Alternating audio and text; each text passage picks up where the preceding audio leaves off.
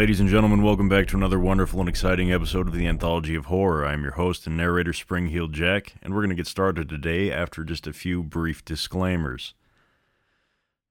First of all, the show might offend you. If you're easily offended, please turn the show off and spare me the negative reviews on the podcast store or the iTunes store, whatever the fuck you call it, because you won't like the show. This is your first and final warning. Second, I use advertisements in the show that I do not own the rights to. They are the creative property of Rockstar Games. That is all. They say living in Los Santos is the equivalent of smoking a pack a day. If that's the case, then I want a choice in the matter. So I chose Redwood. I used to sell my body for drug money on the streets. Now I've cleaned up and have a wife and go to church. And I owe it all to Redwood cigarettes. Sometimes when I get really stressed out, I beat my children with anything I can lay my hands on. Since I tried Redwoods, I find a way to relax 20 or 30 times a day. I know it's bad for me, but what's more important, me or my children? Stress kills millions of people each year and causes divorces, automobile accidents, and even war. When stress is about to get you, get a Redwood. Redwood cigarettes. Proud sponsor of the LS City Marathon.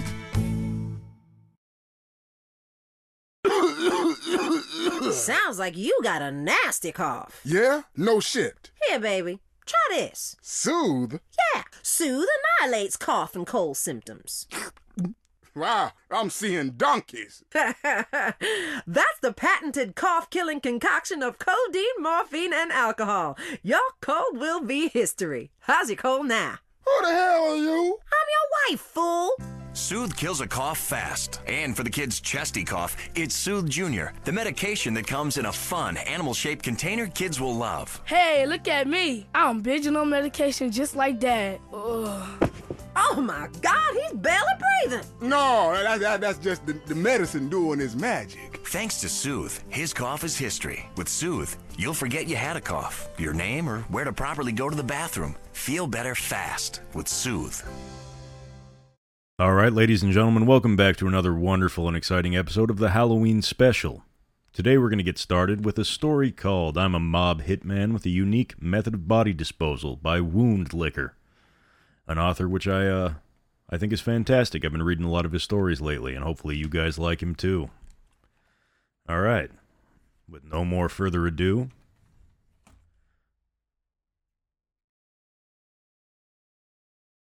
I'm not going to lie to you, nor will I attempt to justify my heinous actions. I'm a mass murderer, a serial killer of the worst kind.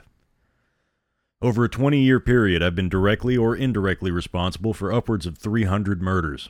I don't kill for a cause or because I get some kind of sick pleasure out of it. Instead, I murder people for money, power, and status. I'll let you decide whether that's better or worse. The majority of my victims are officially recorded as missing, presumed dead. Their bodies have never been found, nor will they. That's close to 300 families who will never know for sure what happened to their people. I'm certainly not proud of what I've done, or for the carnage and misery I've inflicted. Some of the killings will haunt me to my dying day. These are the ones who were largely innocent, guilty of some minor infraction, or lucky enough to be in the wrong place at the wrong time. They're the ones I regret most, because those people didn't deserve to die in such a horrific manner. On the other side of the coin are the real evil shits, the psychopaths and the sadists, the members of rival gangs who inflicted their own fair share of mayhem and suffering during their time. Those assholes got what was coming to them, and I even took some satisfaction from their deaths.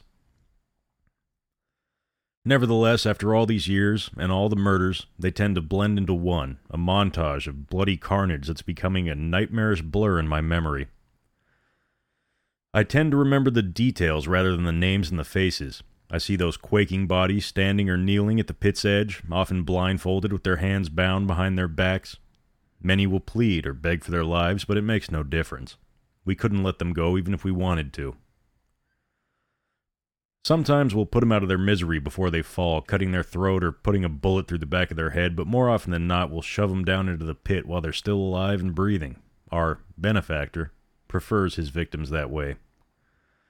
The pit isn't as deep as it looks from above, and so usually the victim will survive their fall, although they'll likely break both legs in the process. My partner and I will stand above, looking down into the darkness, watching on as the injured victim squeals out in agony and crawls through the dirt and bones and shit that covers the bottom of the stinking pit. Next, we'll hear the almighty roar reverberating through the connected tunnels and the sound of something huge tearing its way through. No matter how many times I hear that awful roar, I'll never get used to it. It's difficult for me to imagine the victim's terror in that moment as the beast charges towards him or her in the darkness. They'll have come expecting to die, but few could have imagined such a horrific final fate. The attack is usually over fairly quickly, a violent blur of viscera, the victim having never stood a chance. As I walk away from the bloody scene, I'll feel some sort of satisfaction that the ritual has been completed and our criminal fraternity will enjoy continued good fortune and victories until the next sacrifice is due. No doubt you're confused and more than a little bit troubled at this point, so let me start at the beginning. I grew up on the wrong side of the tracks, so to speak, born and raised in one of the poorest and most crime-ridden districts in a city of sin. My father wasn't around and my mother was an addict, so in the absence of any adult supervision or positive role models, I was raised by the street, learning to live by my wits and my fist. By my early teens, I'd built up a reputation as being a tough kid in the neighborhood, but I also had street smarts and was always able to make a quick buck. I operated as a cat burglar, breaking into homes and such, before I graduated to armed robbery. The cops never caught me, but my criminal exploits did gain the attention of the local mafia family. I made the potentially lethal mistake of robbing a liquor store that was paying protection to the mob. The local wise guys weren't happy with me, but my case came to the attention of a rising star in a family called Carl Guzman. Carl was still in his early 20s back then, but already he was notorious, his name known throughout the city's criminal underworld. He carried out his first hit in his teens and was regarded as one of the most ruthless and efficient assassins in the city. Carl's boss was an old, up-and-coming gangster called Angelo, a one-time, low-level trickster and con man who'd risen through the ranks due to a combination of skill, ruthlessness, and sheer force of will. With Carl as his right-hand man, Angelo would ultimately eliminate all his gangland rivals and escape any legal attention to become the most powerful gangster in the city, ruling a vast criminal empire, incorporating drugs, prostitution, illegal gambling, loan sharking, protection rackets, hits for hire, and just about everything in between. But all that lay in the future. Back then, I knew little about Angelo and Carl, other than their reputations for violence. I was a tough kid, but when I got called up in front of Carl Guzman for my indiscretions, I'll admit I almost shit myself. I'll never forget that fateful night when I was driven out to an abandoned parking lot close to the docks and brought in front of Carl. He was a handsome and charismatic man, immaculately turned out in an Armani suit, his dark hair slicked back and his short beard perfectly groomed. I remember his dark eyes looking down upon me, intelligent, but also predatory eyes. Carl was charming, but there was always a sinister undertone behind his words, creating the impression that he'd slit your throat without giving it a second thought. I was scared out of my mind that night as I reckoned he would kill me right then and there, but of course, he didn't.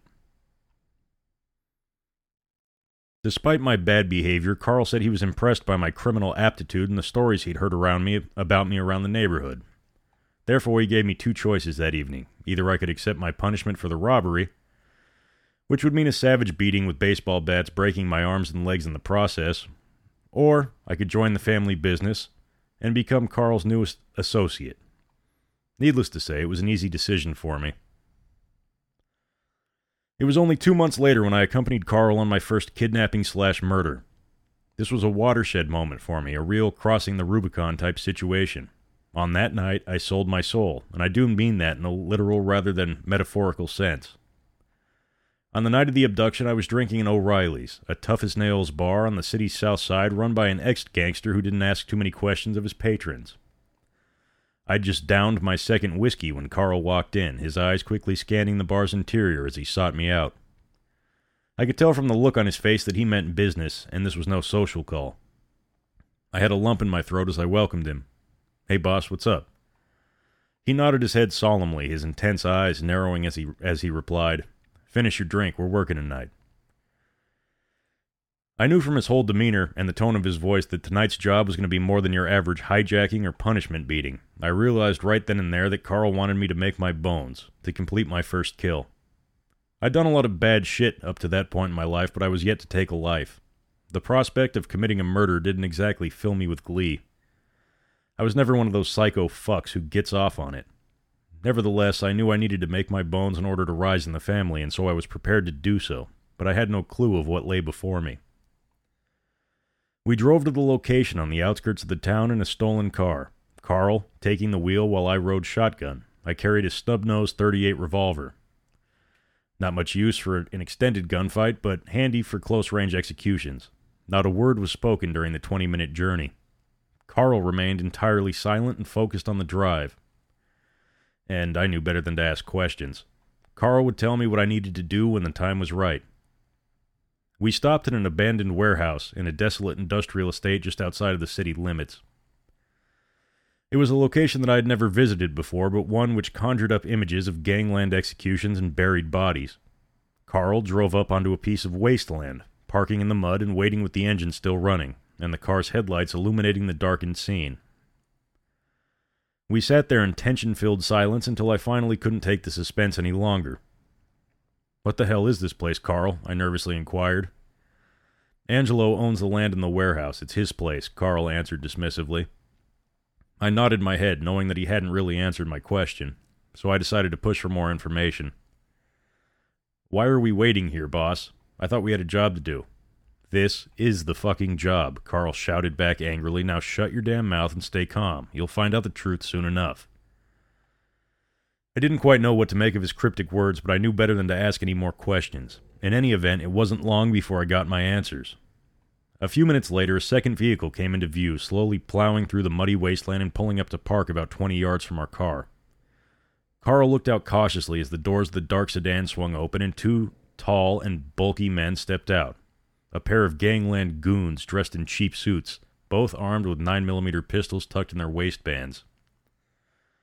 I didn't recognize the men, but Carl clearly did as he opened the car door and stepped out, advancing across the dead grounds as he went to greet the newcomers.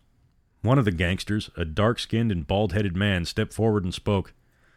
"Hey, boss, sorry we're late. There was traffic on the freeway." "You got the package?" Carl interjected abruptly. "Yeah, man," the gangster confirmed. "He's in the trunk. Didn't give us too much trouble." "Get him out," Carl ordered. A moment later, I was watching the two gangster men manhandling their victim, dragging him out of the trunk before frog-marching him across the waste ground. The prisoner was dressed in a soiled tracksuit, his hands tied in front of him, and with a black bag over his head, obscuring his vision. He was an average-sized man, but dwarfed by a pair of hefty enforcers who held him. I noted that he hardly resisted his captors, appearing utterly defeated and submissive in his demeanor. Carl walked up to the hooded man, standing only inches from his face as he inspected the victim with a discerning eye. "Take the hood off," Carl instructed. "It doesn't matter if he sees our faces now." One of the thugs obliged, removing the hood from the victim's head. The face underneath was a sorry one. His nose was broken and his face was covered in dry blood. His eyes were bloodshot and tired. Surprisingly, he didn't seem scared or in a state of panic. Instead, the victim appeared beaten and resigned to his fate. He adjusted his eyes to the glare of the headlights and looked up at my companion. To my surprise, it turned out they knew each other. "Guzman, is that you?" he muttered through trembling lips. "Yeah, it's me, buddy. Sorry we have to meet like this," Carl replied coolly. The condemned man surprised me once again by shrugging his shoulders dismissively. "I fucked up," he replied simply. "Yeah, you did," Carl confirmed. "Is there any way out for me? Any chance of a pass?" Carl shook his head in the negative. "Can't do it, buddy. You know what happens when you steal from Angelo. There's no way back." "What about my body?" the man interjected. "Can you get it back to my family so they can give me a proper burial?" "Can't do that either, man," Carl replied with a hint of guilt now evident in his voice. "It's out of my hands, you know that. But we'll get word to your people. Let them know that you're not coming home." I saw the condemned man's face contort and tears well up in his eyes. He took a deep breath before saying, "Fuck it, let's get it over with." Carl took hold of the bound man, dismissing the two thugs while doing so. He watched as they drove off, and then Carl directed us towards the waiting warehouse as we led our victim on a solid death march. It's fair to say I was feeling pretty disturbed at this point. In the years which followed, I became hardened to death and violence, but this was my first killing, and it shocked me how cold Carl was with our soon-to-be victim, and how the man meekly accepted his fate. This almost made things worse for me. But I knew Carl was watching closely and evaluating my performance. My whole future in the criminal underworld hinged on how I carried myself over the next few minutes, and I was determined not to fuck it up. Carl made me hold the condemned man while he unlocked the door, leading us inside the warehouse. The interior of the building was almost entirely bare, albeit illuminated by portable lamps linked up by a generator. In the middle of the concrete floor was a gaping open hole in the ground about 20 by 10 meters across. I was puzzled and more than a little concerned. Initially, I assumed the pit was some sort of a mass grave. That would have been bad enough, but the truth was even worse. We dragged our victim forward, right to the edge of the pit, and I remember his whole body was shaking uncontrollably and he couldn't stand without support. The stench by the pit was pretty horrific, a foul combination of rotting flesh and what smelt like animal waste. The same stink you'd get in a zoo. I was uneasy, but also morbidly curious, peering over the edge, but seeing only darkness. You're not going to want to get too close, Carl warned. By this stage, our victim was down on his knees by the pit's edge, muttering a quiet prayer through his trembling lips. I pulled out my piece, preparing to fire, but something stopped me from doing so. Suddenly, I heard a sound emanating from the dark bottom of the pit, faint at first, but quickly growing louder. I jumped when I heard the animalistic growl for the first time, quickly followed by an almighty roar which filled the space. A moment later, what sounded like a huge beast as big as a rhino came storming into the pit, the ground shaking due to its immense size and strength. I couldn't get a good look at the monster, but I could only see a dark shape circling the bottom of the pit. I looked to the quaking victim before me, seeing him whimpering in terror as the stream of urine poured down his trouser leg. "What the fuck is down there?" I asked, shouting to be heard above the creature's growls. "Shoot him and kick the body in," Carl ordered loudly. I shook my head in confusion. "I don't understand," I replied. "Shoot him in the head," Carl screamed. I raised my revolver, holding the barrel against the back of his head. I paused before firing, not wanting to pull the trigger, but I realized that killing him would be a mercy compared to what was down below. I closed my eyes and fired, feeling the recoil as my victim's head exploded. His limp body fell forwards, dropping over the edge. I heard the poor bastard's corpse hit the bottom with a dull thump, and moments later the beast grabbed hold of him in its mighty jaws, biting down on flesh and bone while producing a sickening crack. I caught a brief glimpse of the monster as it briefly emerged from the shadows, seeing its shark-like eyes and huge mouth filled with razor-sharp teeth. The mere sight of the beast brought a cold chill up my spine, a primal terror unlike anything I'd ever experienced before. A moment later, the beast dragged the corpse back into the shadows and started to devour his flesh in a sickening display. I walked away from the pit in disgust, feeling like I was about to be physically sick. Carl gave me a moment to compose myself before he walked over, slapped me on the back, and spoke. "You did good, kid. First time's always the hardest. Now let's get the fuck out of here." I don't recall much about our drive back to the city. I guess I was still in a state of shock. My brain was still trying to process the horror of what I had just witnessed. It was some time before I was able to speak, asking Carl the most obvious of questions. "What happened back there?" I demanded. "I'll tell you all I know, but we're going to need a drink," Carl answered. 10 minutes later, we were sitting in our secluded booth in an empty bar, free from the prying eyes and ears of the general public. I ordered a double whiskey and downed it in one. "What was that thing?" I asked, half not wanting to hear the answer. Carl took a large gulp from his own drink before answering. "I'm not exactly sure. It doesn't have a name. All I know is where it comes from. There's a tunnel leading deep into the earth, a passageway to..." He paused briefly, carefully considering his next words. "Do you believe in the afterlife, kid, in heaven and hell?" I shrugged my shoulders, puzzled by the question. "I guess so. I've never given it much thought," I answered. Carl nodded his head before continuing. "What about a Faustian bargain? You ever heard of that?" I shook my head that I hadn't. "It's a fable about a guy who made a deal with the devil," Carl explained. I sneered and laughed dismissively. "I don't believe in all that bullshit," I replied. "Well, Angelo sure as shit does, and he's not on the side of angels, and how can you deny what you saw tonight?" I didn't have an answer. "I don't know all the details," Carl continued, "but Angelo made his deal with the man downstairs a couple of years back. The deal's simple. Angelo offers up regular sacrifices to the beast below, and in return he gets everything he wants in life, money and power, no trouble from the law, and all his rivals dead or in prison. The good times keep rolling as long as he delivers the bodies." I shook my head in disbelief, wanting to believe that this was all some kind of a sick joke or type of initiation, but there was no way to explain the beast I'd seen down there. My brain was racing 100 miles an hour as I tried to make sense of what I had been told. I don't know, Carl, I've done some shady shit in my days. Robbing and shooting people is one thing, but deals with the devil and human sacrifices, that's a whole different level. Carl nodded his head in understanding. I get it, dude. I felt the same, the first time at least, I saw that monster and I learned the truth. But look at it this way. As Angelo grows more powerful, so do we. A few more years and our crew will be running this city.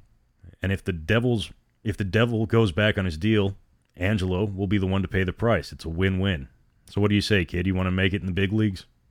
I know I should have walked away right then and there, but what can I say? I'm not a good guy, and the promise of power and wealth were just too tempting. So I said yes, and my life changed forever.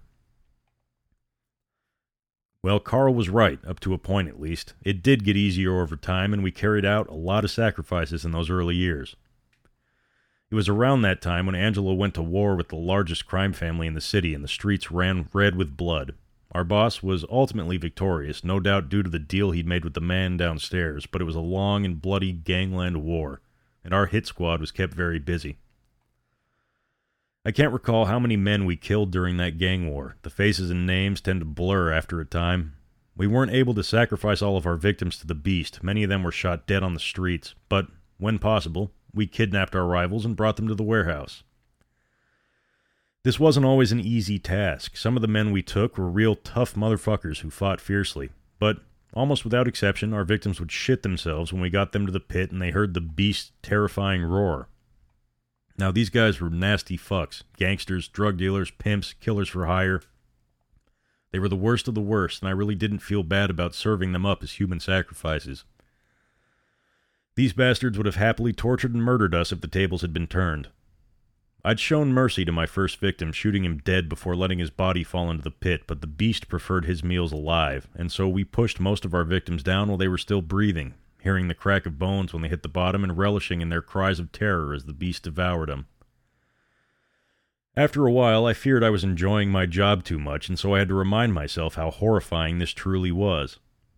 But those were good years for our crew. Angelo destroyed all his enemies and took full control of all criminal enterprises throughout the city. The money was pouring in, and we became the most feared and respected men in the neighborhood. Soon, Angelo became untouchable, and the city's councilors, top police commanders, and judges were all in his pocket. Even the honest cops and prosecutors weren't able to build a case, and our boss never spent a day in jail. Yes, those were the good times, and clearly the ritual sacrifices were working, but of course it didn't last. The trouble was that we were too successful when the gang war ended. Angelo no longer had any rivals left to eliminate, but of course the devil and his beast were relentless, and they continued to demand fresh sacrifices. Before long, we began executing men and women for the most minor of infractions or insults, but the crooks were so terrified of Angelo and of us that they didn't dare put a foot out of line, so we had to change tactics once again. That's when we started picking victims at random. They were people who we knew nobody would miss. Homeless, drug addicts, mainly. We found it easier to dope our victims up before throwing them into the pit. I made them more docile as we dragged them to their deaths, tossing those poor bastards over the edge and walking away as the beast ripped them to shreds. Carl and I rarely spoke on those nights, but neither of us were happy. I became sickened by my role in the senseless killings, a seemingly never-ending conveyor belt of death and suffering. I tried everything to dull my pain. Drink, drugs, sex, but nothing worked. I just couldn't escape the immense guilt that I carried with me. Carl got bumped up about 6 months ago, taking on the role of Angelo's number 2. I didn't quite know how to feel about the change. Carl and I had worked together for a long time, and we shared a terrible secret together.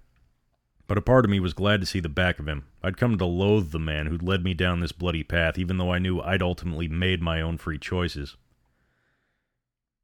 But the asshole they sent to replace Carl turned out to be a real piece of shit. His name is Tommy, and Tommy grew up in my neighborhood. Being introduced to the criminal underworld from a young age, Tommy was the type of kid who tortured small animals for fun before graduating to do the same thing to human beings. He took a perverse, sadistic pleasure in killing, which had never appealed to Carl and I. We considered the murders an ugly but necessary act, and we tried to act as professional as possible, but Tommy loved killing and was almost giddy every night when we carried out a sacrifice. He would mock our victims, laughing in their faces as they pled for mercy, or giving them false hope before delivering the fatal blow. Tommy was also obsessed with the hellish beast, almost to the point of worshipping it. He talked at length about every grisly kill, when all I wanted to do was forget. Working with a psychopath like Tommy made a horrific situation even worse. I knew I wouldn't be able to keep this up for much longer.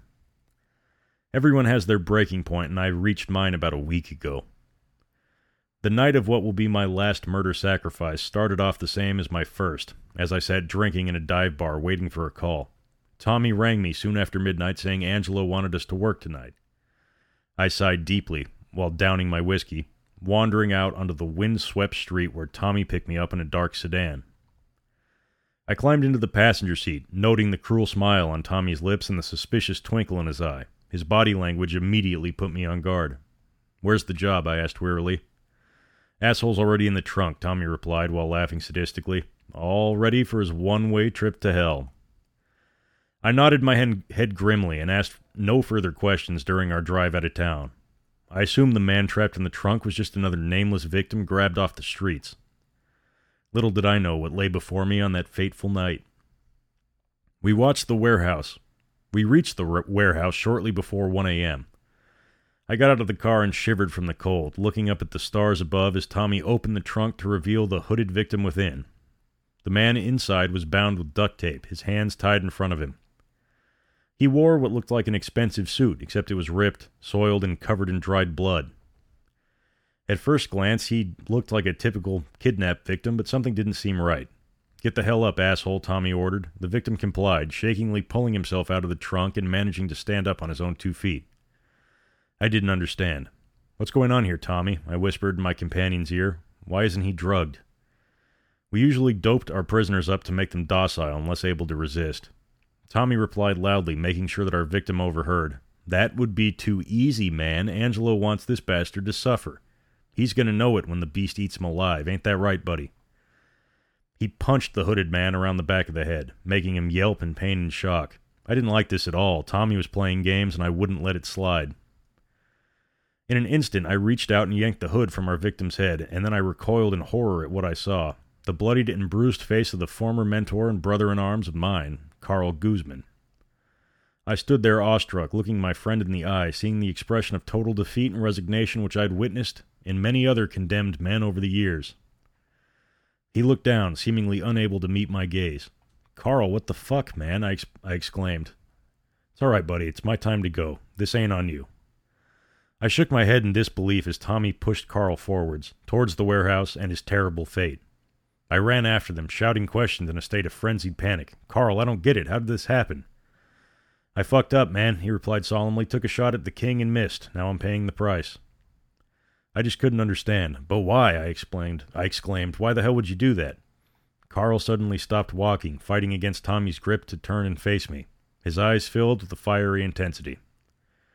"Because that son of a bitch needs to be stopped, that's why. Angelo and his damned deal. What we've done, it's evil. I should have stopped this years ago, but I was weak. Don't make the same mistake. That evil fucker needs to go." Tommy ended Carl's angry tirade by hitting him hard around the head and forcing him to continue his death march. "Shut the fuck up, traitor," the goon swore. I should have intervened to stop it, but I guess I was still in a state of shock, not truly believing what was occurring in front of my eyes. But Tommy knew exactly what he was doing as he forced the helpless Carl inside of the warehouse and frog-marched him towards the waiting pit. I followed behind him in a daze, my mind racing as I desperately tried to come to terms with this unexpected turn and considered my next move. We entered the dreaded warehouse, Tommy and Carl marching ahead and me trailing behind. I saw the pit and heard the faint roar of the beast as it tore down the tunnel, greedily anticipating its coming meal. I lost control, grabbing Tommy by the shoulder and pulling him around, while I placed my other hand on the butt of my pistol. "What are you doing?" Tommy spat angrily, his dark eyes full of fury. "We're not doing this," I exclaimed with determination. I was sure we would come to blows, but Carl intervened. "It's all right, man," he said calmly, speaking directly to me while maintaining eye contact. "It's my time. I have this coming." "But Carl," I whimpered, already losing my faith in the cause. But nothing, it's over for me. There's no sense in you dying too. Listen to your friend, Tommy interjected, shooting me a twisted smile as he did so. I was paralyzed, unable to act or intervene as Carl marched towards his terrible fate. I didn't understand it. Carl knew what was down there better than anybody. How could he accept such an awful death so meekly? I looked on as Carl kneeled by the side of the pit, replicating the stance of our first victim all those years before. Meanwhile, the beast came charging into the pit, its dark shadow circling in eager anticipation whilst emitting a low, animalistic growl. It had been a long time since I'd seen it so excited about a sacrifice. It was almost as if it recognized its soon-to-be victim. I knew what the monster did to living bodies, and so I was determined not to let Carl suffer such a fate. After all, he had been my friend once upon a time. "I'll give you a clean death at least," I said grimly as I drew my pistol and held it to his head. I didn't know how my old friend would react, and so was astonished when he turned to speak to me, his eyes filled with a fiery intensity. "Listen to me. This evil needs to end. You must finish what I started." Carl didn't get a chance to finish his frantic last words because in that very moment, Tommy kicked him hard in the back, forcing his body over the edge. "Adios, asshole. Send us a postcard from hell." Tommy giggled. "No," I screamed while lurching forward, but it was already too late. I watched in horror as my friend fell into the darkness, his body hitting the bottom with a heavy thump. Carl was still conscious when he hit the ground. He tried to crawl to safety, but the beast was on him in a flash, trampling his helpless body under its huge hooves, cracking bones as if they were twigs. Carl screamed in agony as the beast made a second pass, this time grabbing its victim in its mighty jaws and throwing him across the pit like he were a rag doll. In that moment I lost it, doing something I've never done before, aiming my pistol and firing down into the pit. "Die, you fucker," I screamed between the shots. My gun was empty in just a few short seconds. It was dark and my aim was off, but I still must have hit the beast at least 3 or 4 times, but the monster didn't even slow down. The bullets bounced off its hide like its skin was made of steel. I could only look on in abject horror as it continued to toy with Carl's helpless body, seemingly taking pleasure from its suffering. Finally, the horrifying ordeal came to an end as the monster bit through Carl's torso, practically splitting him in two before dragging his shredded remains into the shadows, where it proceeded to devour his flesh. I stood by the edge of the open pit, perspiring heavily and with tears in my eyes as I tried to come to terms with Carl's horrific death. Suddenly, my sixth sense spiked as I felt the hairs on the back of my neck stand on end. I turned around sharply and saw Tommy approaching from behind, his hand reaching for his gun and his eyes filled with murderous intent. A second later, and he surely would have pushed me into the pit as well, but now Tommy was caught out like a deer in the headlights. I stepped away from the edge and made my knuckles into fists, preparing to fight for my life. Tommy wasn't used to fighting people who defended themselves, and so he hesitated. We glared at each other for a tension-filled minute before I eventually broke the silence. "We're done here?" I asked coldly. "Yeah," Tommy replied after a lengthy pause. "We're done. Let's get the fuck out of here." And we left the warehouse behind, trying to ignore the sound of the beast chewing on Carl's bones. I survived by the skin of my teeth that night, but I know my days are numbered. With Carl gone, my loyalty is definitely suspected. Angelo surely knows I'm not his man anymore, but he doesn't know that I'm coming for him. I haven't forgotten Carl's final words. He was right. This evil must be stopped. Tonight I intend to arm myself to the teeth and go after Angelo. I'm going to kill the fucker, or die trying. It's the only way to end this living hell. I know this one act won't make up for all the evil shit that I've done. It's too late for redemption for me, and I expect to burn for my sins, but that's okay. But goddamn, I'm going to enjoy seeing the look on that bastard's face right before I put a bullet through his fucking skull. And all the better when that vile beast is forced back to hell where it belongs. It's time to go to work. Do you find your daughter's friends attractive, but know they look at you as just a dad? Does the typing pool at work think of you more as a teddy bear than a tiger? Do you whack off in your minivan while listening to teen pop? You know, you'll be dead soon. You've missed out on so much. It's not too late to make a change. At the Midlife Crisis Center, we know you've made a success of yourself. Why are you sharing it with others? Why not enjoy it while you have a chance? What's holding you back? Cowardice. We'll get you to the other side of your despair. We specialize in real estate, divorce attorneys, mistress placement, plastic surgery, hair coloring and replacement, male fur coats, and much more. With a designer clothing store and sports car dealership on site, the Midlife Crisis Center will help you discover life while you still can. Come with your wife, leave with a sports car. While you've made a success of yourself, her chest has gone south. How can you have that trollop on your arm for a second longer? The answer is you can't. Ignore your children. Take yourself seriously. Visit the Midlife Crisis Center today. Until death do us part. Gosh, I remember that day like it was yesterday. Jennifer looked so beautiful. I knew I'd love her forever. And then she was driving along a canyon and her brakes went out. Well, I'm moving on now and remarried someone half my age. God, I love banging her. I started my life over with Crimson Executive Spouse Indemnity Services. Life can be uncertain, and you never know when your wife will be tragically taken away. Crimson set me up with a huge life insurance policy on my wife. I can't have her back, but now I have a second home. I was devastated when I found out my wife was cheating on me, and even more so when she fell underneath the train. I was nowhere near at the time, and my phone records proved that. My life changed forever. I was a real mess for hours. Thankfully, the week before, I'd met with Crimson. Thanks to Crimson, I've had a penile augmentation and am much more confident with women. Thank you, Crimson. To have a Crimson Planning for the Future kit faxed to you, just dial 1-866-505-CRIM. Man, that last story was pretty good.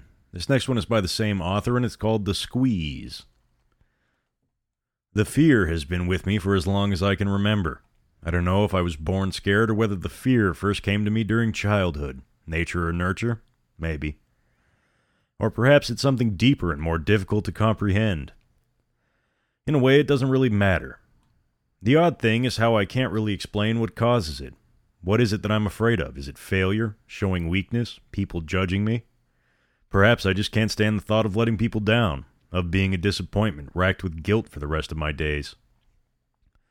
A great leader once said, "We have nothing to fear but fear itself." A good philosophy. I wish I could live by it, but unfortunately it's not so simple. And of course, mental health professionals will tell you that fear is a perfectly natural response to stress or danger, the fight, flight, or freeze reflex.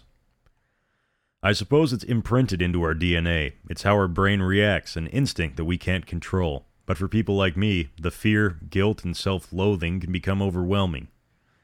So much so that the depression and anxiety we feel becomes crippling, preventing us from living our lives or functioning at even the most basic level.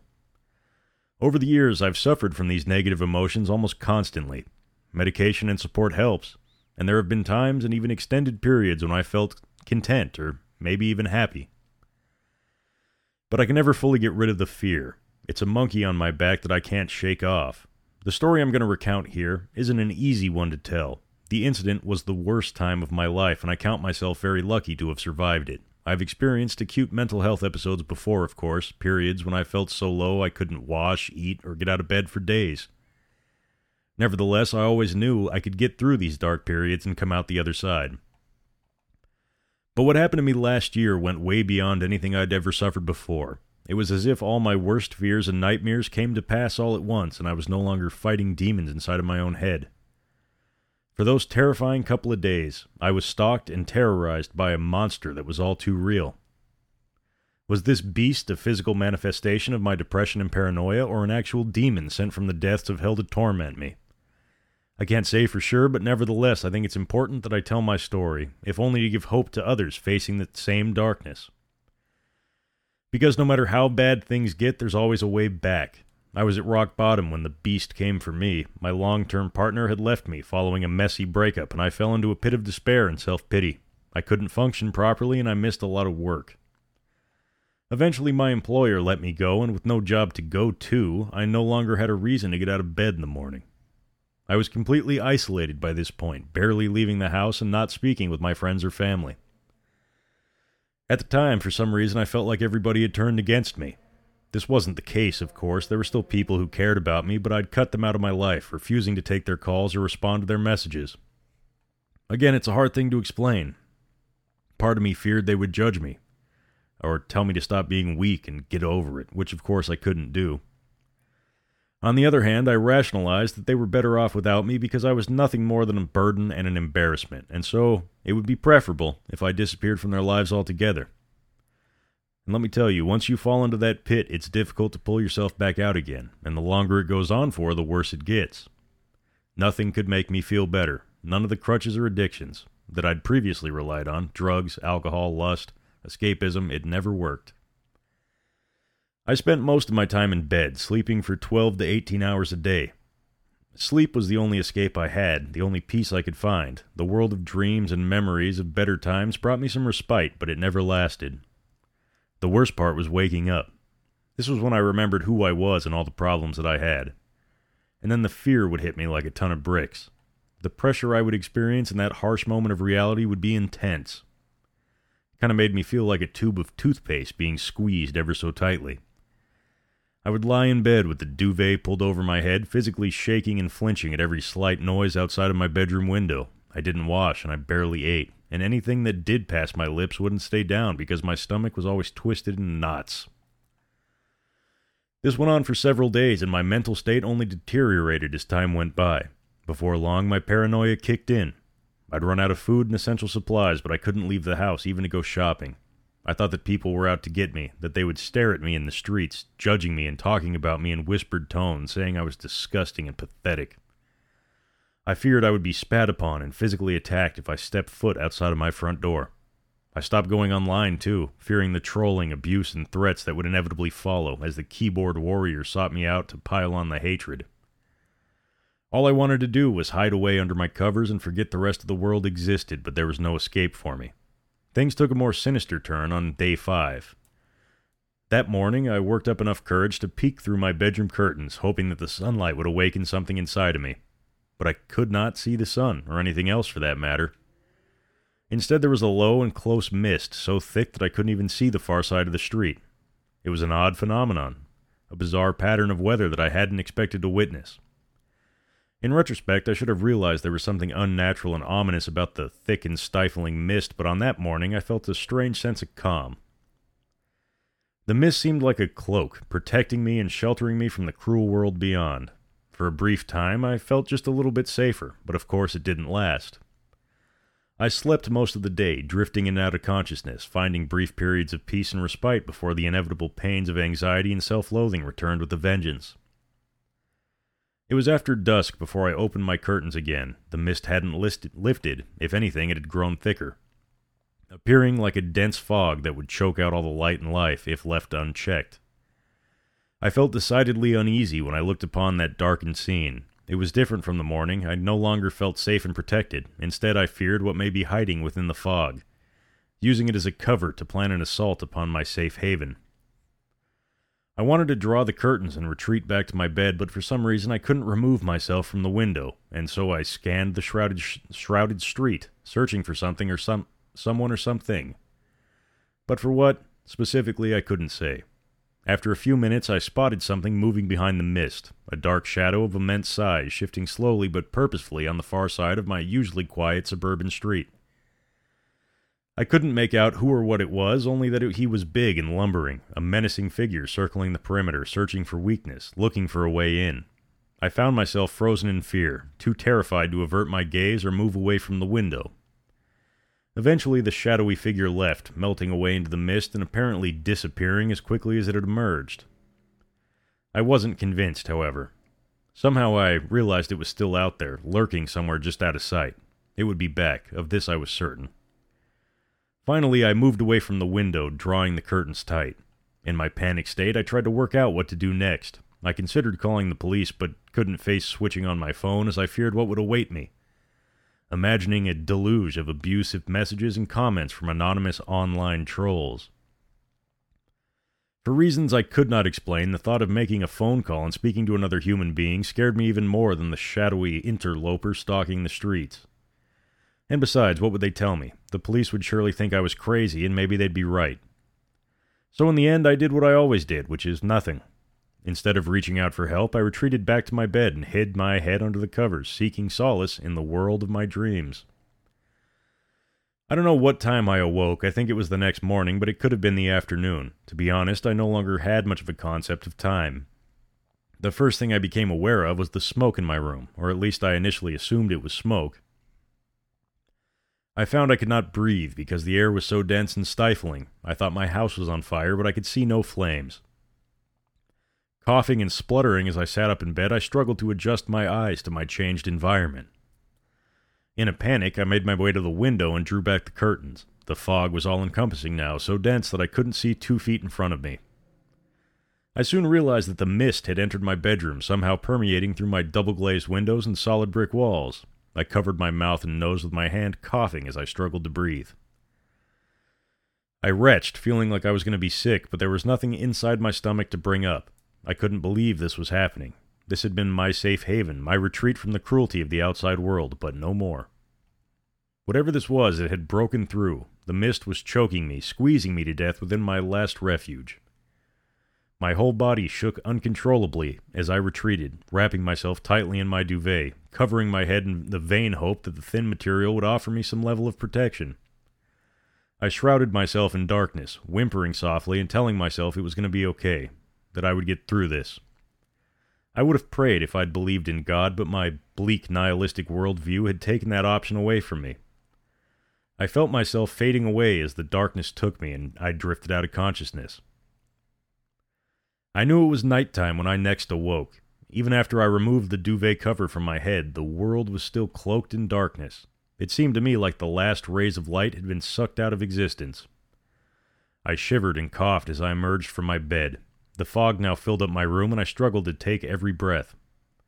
The stink was awful too. I hadn't washed in several days, so it would be fair to say that my sweaty body smelled disgusting by this point, but it wasn't just me.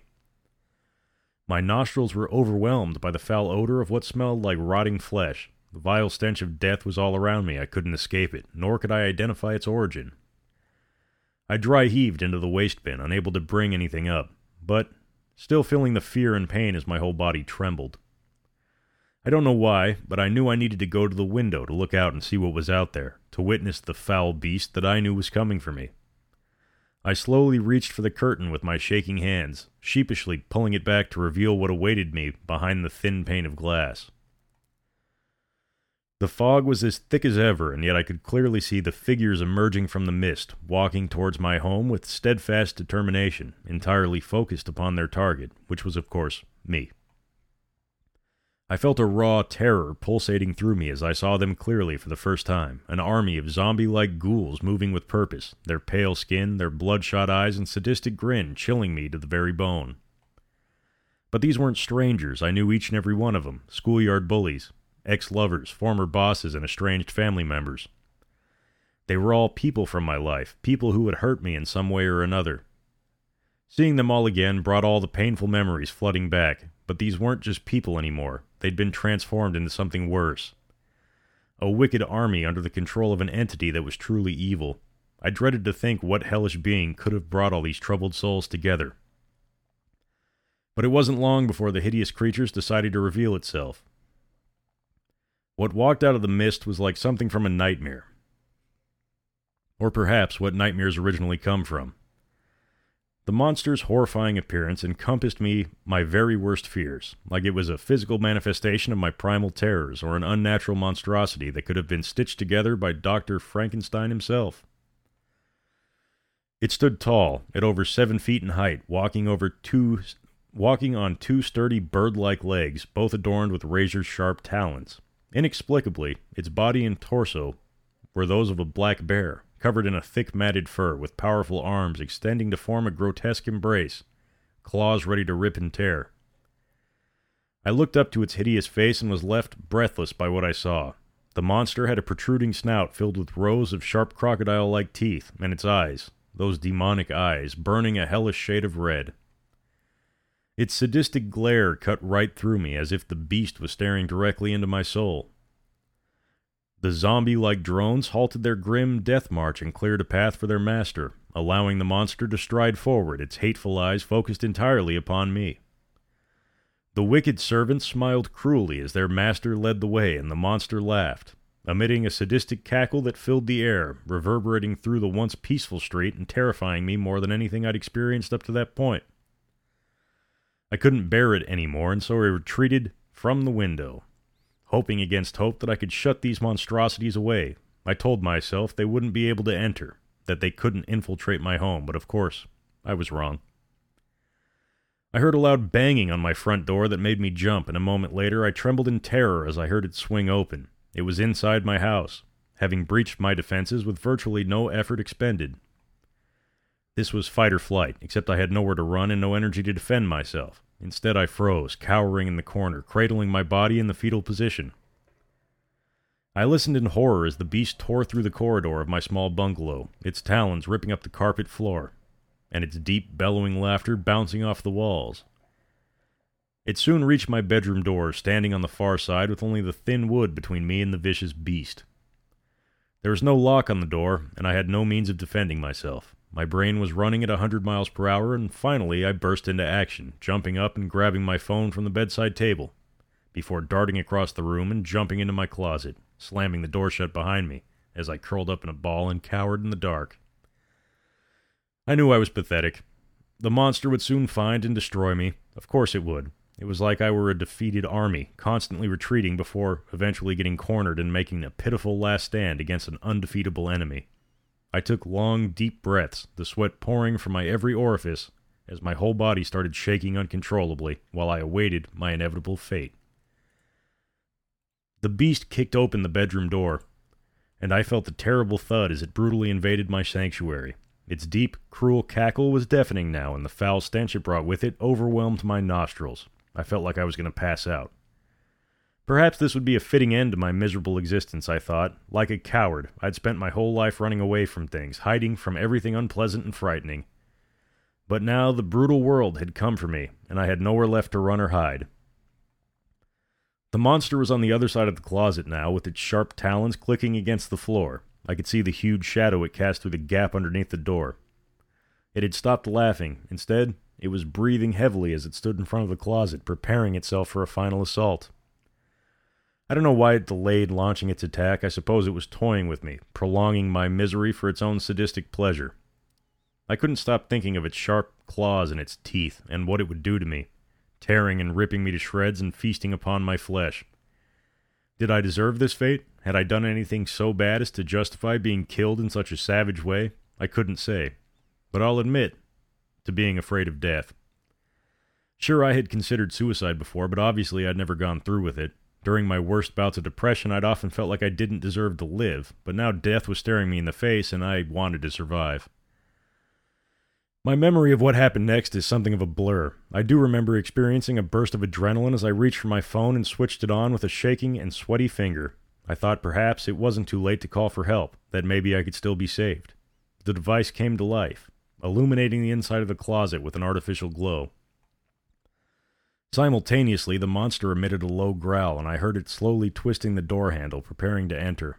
I realized then that there wouldn't be time to call the police or anyone else for that matter. I would be dead meat within a matter of seconds. But then the strangest thing happened. My phone had been off for a few days by this stage, as I had intentionally cut myself off from everyone, so seconds after I switched it on, I was inundated by delayed messages and notifications. Needless to say, I wasn't able to read all the text in that tense and deadly moment, as I expected to meet a grisly end within mere seconds, but the messages I scanned were non-judgmental or full of spite, quite the opposite. Or they weren't judgmental or full of spite, quite the opposite, in fact. They were from my friends and family, the people who loved and cared about me. And they were genuinely concerned, asking how I was, offering their support, and begging me to pick up the phone. Suddenly it dawned on me. They really did care for me, and they wanted me to fight this, to survive and come back to them. But was it already too late for me?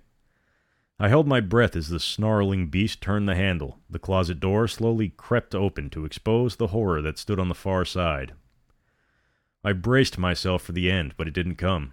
Instead, the beast shrieked out in pain, rapidly pulling back from the closet door, acting as if it had been shot by a rifle or impaled with a spear. I heard the rapid click of talons against the floor as the monster fled, quickly exiting my bedroom and tearing through the cottage before escaping via the front door. I was astonished by this sudden change in fortune and still feared it was some kind of an elaborate trick. Therefore, it was some time before I felt brave enough to leave my hiding place. But when I finally did emerge, I discovered the mist had lifted and my bedroom was as it should be, with the monster long gone. When satisfied, I shakingly stood up on my 2 feet and made my way to the window, pulling back the curtain and experiencing an immense relief when the morning sunlight touched my skin. For the first time in days, I felt like a human being once again. After savoring that blissful moment, I reached for my phone, knowing that I had a lot of calls to make. After the incident, I received support from my loved ones and sought professional help. The doctors told me the monster wasn't real, that it was a paranoid delusion brought on by my own condition. I didn't argue the point, but I knew this wasn't the case. The damage to my carpet and deep claw marks left on my bedroom floor were proof enough for me. The beast is real, and it's still out there. It feeds on despair and self-loathing and comes for you when you're at your lowest point. I have no doubt that it would have killed me if I hadn't switched my phone on at the last minute. The messages of support and love brought hope to my heart, and this hurt the beast, forcing it to retreat. I know it'll be back one day, but right now I'm feeling okay. But depression doesn't have a permanent cure, and I know I'll face new challenges in the future. Suffering reversals and disappointments that will bring on dark days. But I also know I'm strong enough to defeat it, as long as I have good people willing to fight in my corner. So if you're feeling as low as I did, my message to you is this. Keep fighting and remember, you're not on your own, because the beast can only take you if you let it in. And on that sad note, that was a good one, but Jesus Christ, what a bummer. That's enough for me tonight. Thank you for tuning back in to another episode of the Anthology of Horror Halloween Special. Be sure to check back tomorrow for another episode, and if you'd like to reach out to me, you can do so by going to Instagram.com/DukeLandis17. That's right, Instagram.com/DukeLandis17. Also, if you haven't done so already, can you please rate the show on the podcast store or on Spotify? It helps the algorithm. And since I'm cranking out content, I'd like more people to hear it, so if you could do your part and share the show with your friends and rate it, doesn't cost any money, just a little bit of time. I would much appreciate it. But anyway, thank you guys for your time, and until next time, stay spooky.